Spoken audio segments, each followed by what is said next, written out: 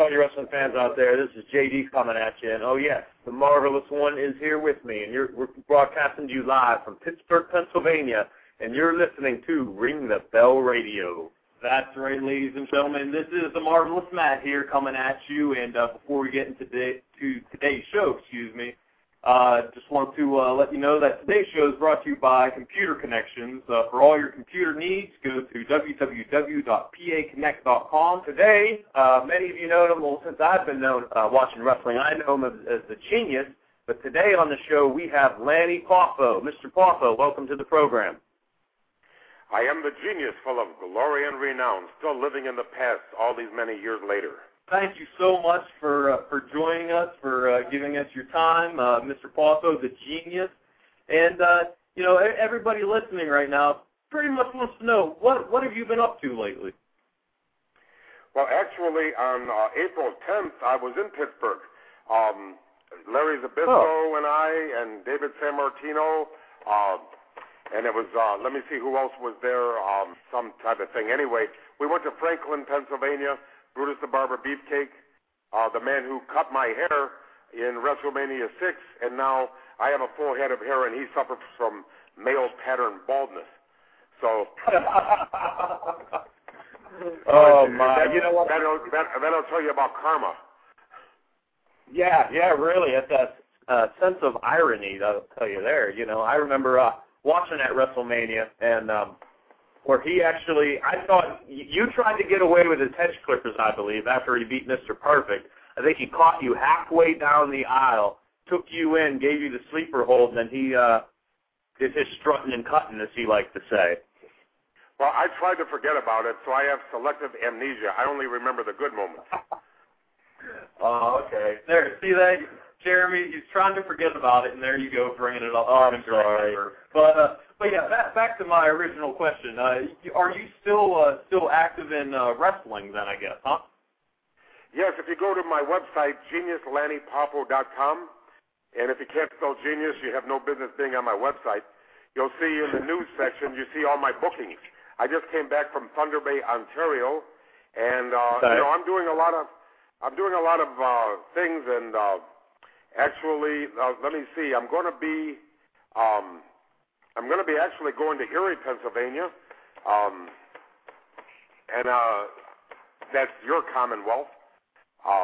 See, I'm one of the few people that understands the difference between a Commonwealth and a state, and Pennsylvania is one of the four Commonwealths. Because that genius thing was not a gimmick. Okay. So anyway, June 26th, I'm going to be in Chicago. July 22nd, I'll be in Somerset, Kentucky. And then July 24th and 25th, I'm going to be in Erie making a movie. August 29th, I'll be in El Dorado, Illinois. September 18th, Atlantic City, New Jersey. And November 13th and 14th, I'm going to Maynooth, Ireland, which is near Dublin. Wow. So it sounds like you've been keeping busy, and that's always good to hear.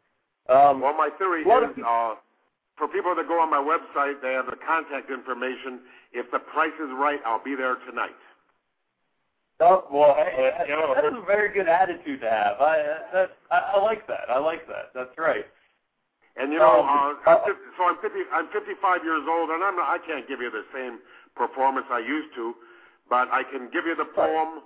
I can throw a few punches. I can do the moonsault, and I can, hopefully the people that, they have a good time. But if you want to see some real action, I'm sure there's younger people on the cart that are a lot hungrier that are willing to throw their bodies off the balcony into a cup of water, but that's not me anymore. Oh, my. That would be fun to see. But basically, a lot of people listening, too, they want to know, how exactly did you get into the wrestling business? Well, my father died on March 4th, and he would have been 85 years old on April the 10th, okay? And we took him back to Chicago, Downers Grove, Illinois, and this is the poem I did at his funeral, because, he broke the world record, and he was featured in Ripley's Believe It or Not for doing 6,033 consecutive sit-ups. And, when you're breaking a world sit-up record, there's no promoter to tell you to lose. This is between you and the sit-ups. So anyway, it goes. 'Twas back in 1945 on Independence Day, the Nazis had surrendered. Japan was on its way. My dad was in the Navy, as history will tell.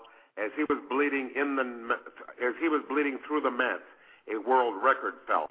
He did 6,000 sit-ups with an extra 33 to glorify our Savior who died for you and me. And Robert Ripley's feature celebrated this event. Giving credence to success is not an accident. That's always been his motto through times both good and bad. He's a real Hall of Famer and the world's greatest dad. He's the man that put us into the business, and, he had 2 sons, 2 little jabronis, and he got us all started, and I'm very grateful that he did, because wrestling been very, very good to me. Right. Now, early on in the business, you actually got to team up with your brother, Randy. Isn't that correct? Oh, yeah. We teamed up a lot of times, and we also fought against each other quite a bit. So I've had a lot of in-ring experience with him. Now, after the wrestling, now you went into managing, correct? Now, was that your call, or is that like what you would say upper management's call for you to become the genius? In the World Wrestling Federation or World Wrestling Entertainment, you very seldom get to make any calls. So I was just doing what I was told, and the only thing that counts is what the bank teller counts. Now, is that playing that genius character? Is that something you enjoyed doing? I like being the character of the genius. Yes, I did very much. I also like being with Mr. Perfect. He's an excellent person. I'm very sorry that he is on that list of wrestlers that have died too young. And according to the toxicology report, it was an overdose of cocaine. And so, like I'm saying, anybody listening, please learn from it. Once you lose, don't lose the lesson. We've already lost Mr. Perfect, but if I can save one person, and I promise you he wasn't doing that stuff when I knew him. I don't have any idea, why or what happened, but, your body can take so much, and he's a very good man, and he's gone too soon. Right, and that's unfortunately one of the things that, over the past couple of years, we've all seen a lot. Anybody follows wrestling, even if you don't follow wrestling, the young wrestlers just dying way too soon. And it's good to hear you being in the wrestling profession, speaking out against drug use and everything. A lot of the times the profession gets a bad rap that if you're a wrestler, you're doing drugs no matter what. And like I said, it's just good and it's positive to hear that there are guys in the business out there that, are taking a stand and, are anti-drugs. So I wrote a book, a children's book about smoking. If you'll see it on my website, geniuslannypopple.com, it's called Limericks from the Heart and Lungs, and it won the Jarsenbeck Award for Excellence in Children's Literature. And it's just 335 limericks all about smoking. 3 smokers with nothing to do decided to go to the zoo. As they lit up to smoke, I heard one monkey joke, "Hey, look, humans see, human do." When Columbus arrived on our shore, he discovered tobacco galore. The peace pipe was passed, although peace didn't last. The pipe killed more people than war. When Sheila earned her Ph.D. with her boyfriend of equal degree, dissertations got tough, so they smoked off the cuff. How stupid can smart people be? So that's 3. There's 335, and it's a book all about, it's called Limericks from the Heart and Lungs. And it's 335 anti-smoking limericks. And I try to use a little bit of humor. And I promise you, even though most limericks are dirty, there are no dirty words in my book. Right. I was actually looking at your website a little bit ago, and I did see that. It definitely does look like a good book for children, anti-smoking, and again, for what it's worth, coming from me, I would like to thank you and commend you for being a voice out there. And you taking pride in being a smoke-free dad, like you said in your video there. Yeah, I'll tell you what, for what it's worth an awful lot. I appreciate it a lot. And, coming from you, coming from anybody, I was lucky enough to meet Shel Silverstein before he died, and there's a guy that changed my life. And he said, Lanny, we have freedom of speech, speak. And he wrote A Light in the Attic, Falling Up, Where the Sidewalk Ends. He also wrote some country western tunes, A Boy Named Sue for Johnny Cash, things like that. If you Google him, you'll see quite a resume. He died in 98. Right. Now, transitioning back to the topic of wrestling for a couple minutes here, as one of our favorite managers of all time, yes. We grew up whenever the Genius character, and like you said, not only was it a character, but you actually are a genius, and we can tell from that. But I just have to know, why did they put you with the Beverly Brothers? Okay, you want the real reason or the? He was with John Tolis. John Tolis was calling himself the coach. Yes, okay. And evidently, in those days, there were about 8 people that were going around going to the bathroom in people's suitcases. So, in other words, relieving themselves in the suitcase of each other. So, I don't want to name names, but this was going on in the dressing room, and it got really popular. Of course, it started with the Nasty Boys and the British Bulldogs and the, Jannetty and Michaels and all these guys were in on it. The Rockers. So what they did was they did it to John Tolis. Well, when he discovered that, he came out there and freaked out and said he would burn their house down with their children in it. And then that got back to the office, and he got fired, and they had to bring in somebody to be the Beverly Brothers manager, and they had just fired me 6 months before. Okay. So I got the call, and of course I was there in a flash, but this will give you an idea what kind of a genius I am. I had already heard that everybody was, using suitcases for latrines.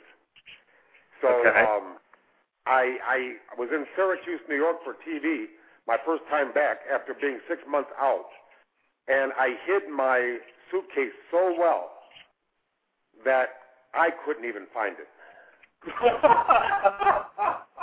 Right on. And in all the time I was there, nobody ever used my suitcase for a bathroom. And of course, if you ask why, of course they were afraid of Randy. That was the only logical reason, because they certainly weren't afraid of me. And I would have been a very good target had I not been, the Macho Man's brother. So in some ways, it's very good to be the Macho Man's brother because they're afraid to mess with you. Oh, right. And briefly going back to, you said you and Macho Man had some matches together and against each other. What was that like, wrestling your own brother? And do you think the chemistry you had in the ring together could be attributed to the fact that you're brothers and kind of grew up together? No, it could be. He was the leader of the match, and I just listened. And he knew what I could do, and he always made sure I could do everything that I could, and he did everything he could. And then we would have a critique afterwards, and we just kept getting better and better. Some of these matches happened in our own territory. Before that, they happened in the Maritimes in 1978, where he was the top heel and I was the top babyface. And so we've had a lot of matches, and it was he's a very detail-orientated fellow, and he was a perfectionist. And I have to say that he's one of the greatest. Some of the greatest matches I've ever had were with him. I bet that was, like you said, that's always fun, getting in there, being able to beat up on your brother a little bit. Most families do that a lot, but you got to take it into the ring and do it. So what could be better? Well, if it was, if we were really beating up on each other, I'm afraid I wouldn't be much of a match for him. Yeah. Because it wouldn't be a fight. It would be a beating up. And fortunately, right. I know better than to antagonize him, and he knows better than to be cruel to me. But right. he was a legitimate athlete with a baseball player, and what he would do is study his opponents and see what they did best, and he would make sure that he would bring out the best in his opponent after seeing what they could do. And when he wrestled a person that couldn't hit the ropes right, he wouldn't do those in the ropes high spots. He just wouldn't. He would only do the specialty of the fellow that he was working with. And briefly jumping back to when you were a manager, for all our listeners out there and for myself, who, out of all the wrestlers you got to manage in your career, who was your actual favorite wrestler to manage? Mr. Perfect. Mr. Perfect? Okay. Oh, yeah. He was a tremendous fellow. Of course, if I had selective amnesia, like I said, the greatest moment of my life came about 21 years ago when I wrestled Hulk Hogan on NBC. And I said, there's only one man smart enough to put Hulk Hogan down. The genius has a devastating plan. You're looking at the future World Wrestling Federation, who appeals to the modern thinking fan. When I emerge victorious with gold around my waist, I shall be the most splendiferous of all.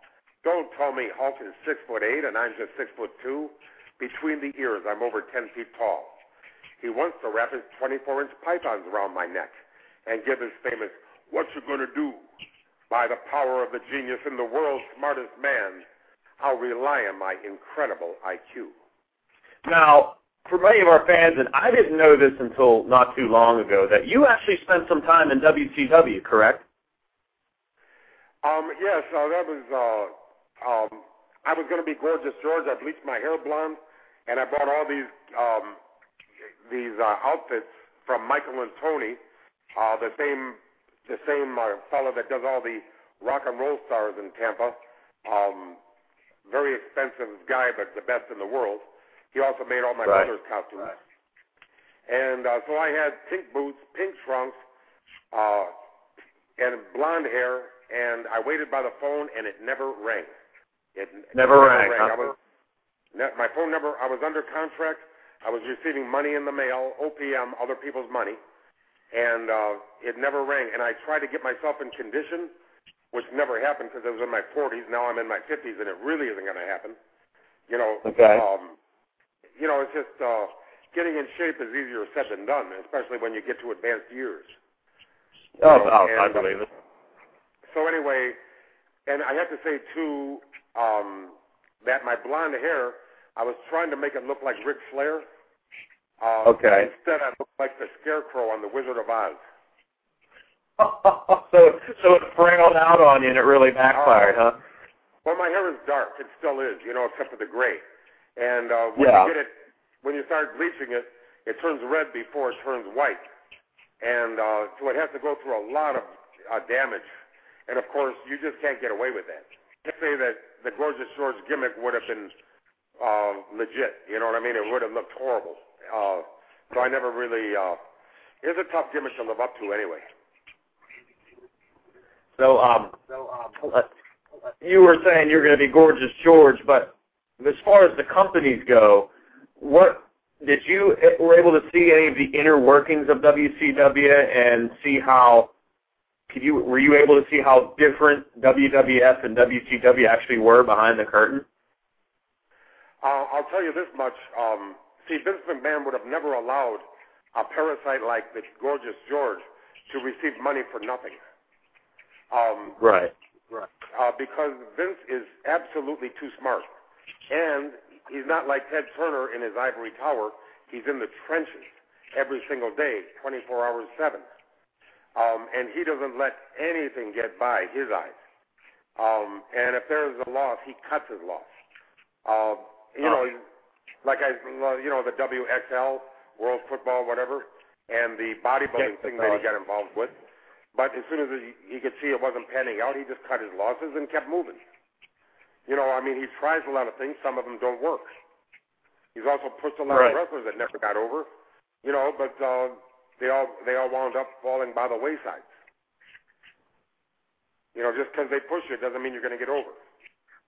Right, exactly. And that's one thing that's interesting that you brought up about Vince being there in the trenches.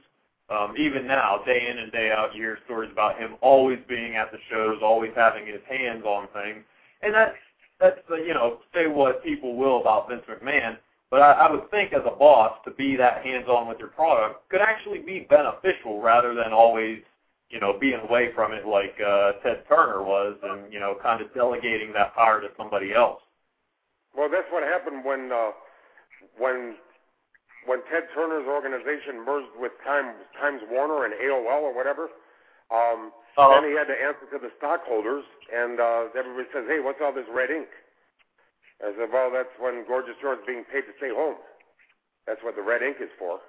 And I wasn't the only one that was feasting and taking advantage of a horrible situation. It's what happens when the maniacs are running the asylum.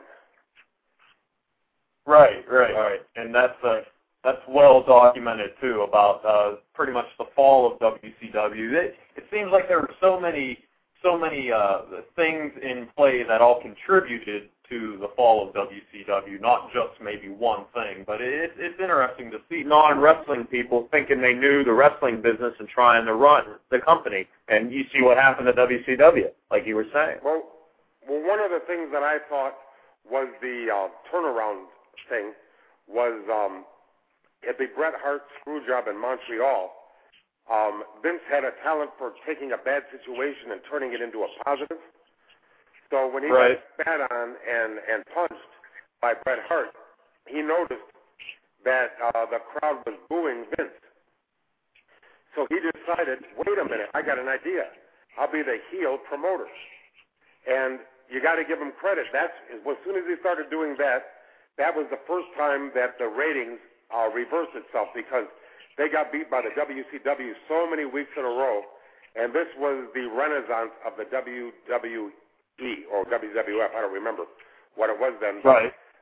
And the thing is, too, about loyalty, Vince making himself the star and the main heel, you realize that he can't lead himself and go to the Ted Turner, so he's one man that he could trust. Instead of trusting somebody that doesn't love you, somebody that's out for themselves. So in other words, and then he created the character of Stone Cold Steve Austin, who was defiant of the authority of Vince McMahon, and then The Rock came in, and the next thing you know, they put the WCW out of business. And just briefly, we're going to have to we're up against a break pretty soon here. So again, we wanted to thank you for your time. Just real quick, we like to ask all of our guests this on the show. If you still watch wrestling today, and if so, do you prefer WWE or TNA, or doesn't it really matter to you? Okay, I don't watch television. Okay. Okay. I love baseball, but I don't even watch baseball. What I watch is ESPN has baseball, Sports Center and Baseball Tonight, where I get none of the scratching and the spitting, just the plays just the highlights. I can't sit through a game. I only want to watch the highlights. I live 15 minutes from Tropicana Field. I can watch the Rays play. I don't go because I'm busy living my life. I don't want to get addicted to television. And I've got things I want to do in my life, and on a daily basis. You're talking about Vince McMahon. He didn't get richer one day. He got rich daily, a daily habitual rich, where he chose the high road every time. He's my hero. I want to do that with my life. In other words, I have little goals and big goals and long-term goals, but I concentrate on these are the things I must do, and then I do the things I want to do, and then I have my bucket list, things to do before I kick the bucket. I got that from the movie. That was great. That was Jack Nicholson and Morgan Freeman. That's a movie I recommend. Yeah, I've seen it. It's a good one. All right. Well, once again, the genius Lanny Poffo is on the line with us, and we just want to thank you so much for your time. Thank you for this great interview. And we want to ask you if you can hang on the line for us for a second. We got something we want to ask you off the air, if that's all right with you. Sounds like a bumper coming up. Yep, that would be great. I've been around a while. It's all right. Right. So once again, for Ring the Bell Radio, this is Matt and JD, and have a good evening, everybody.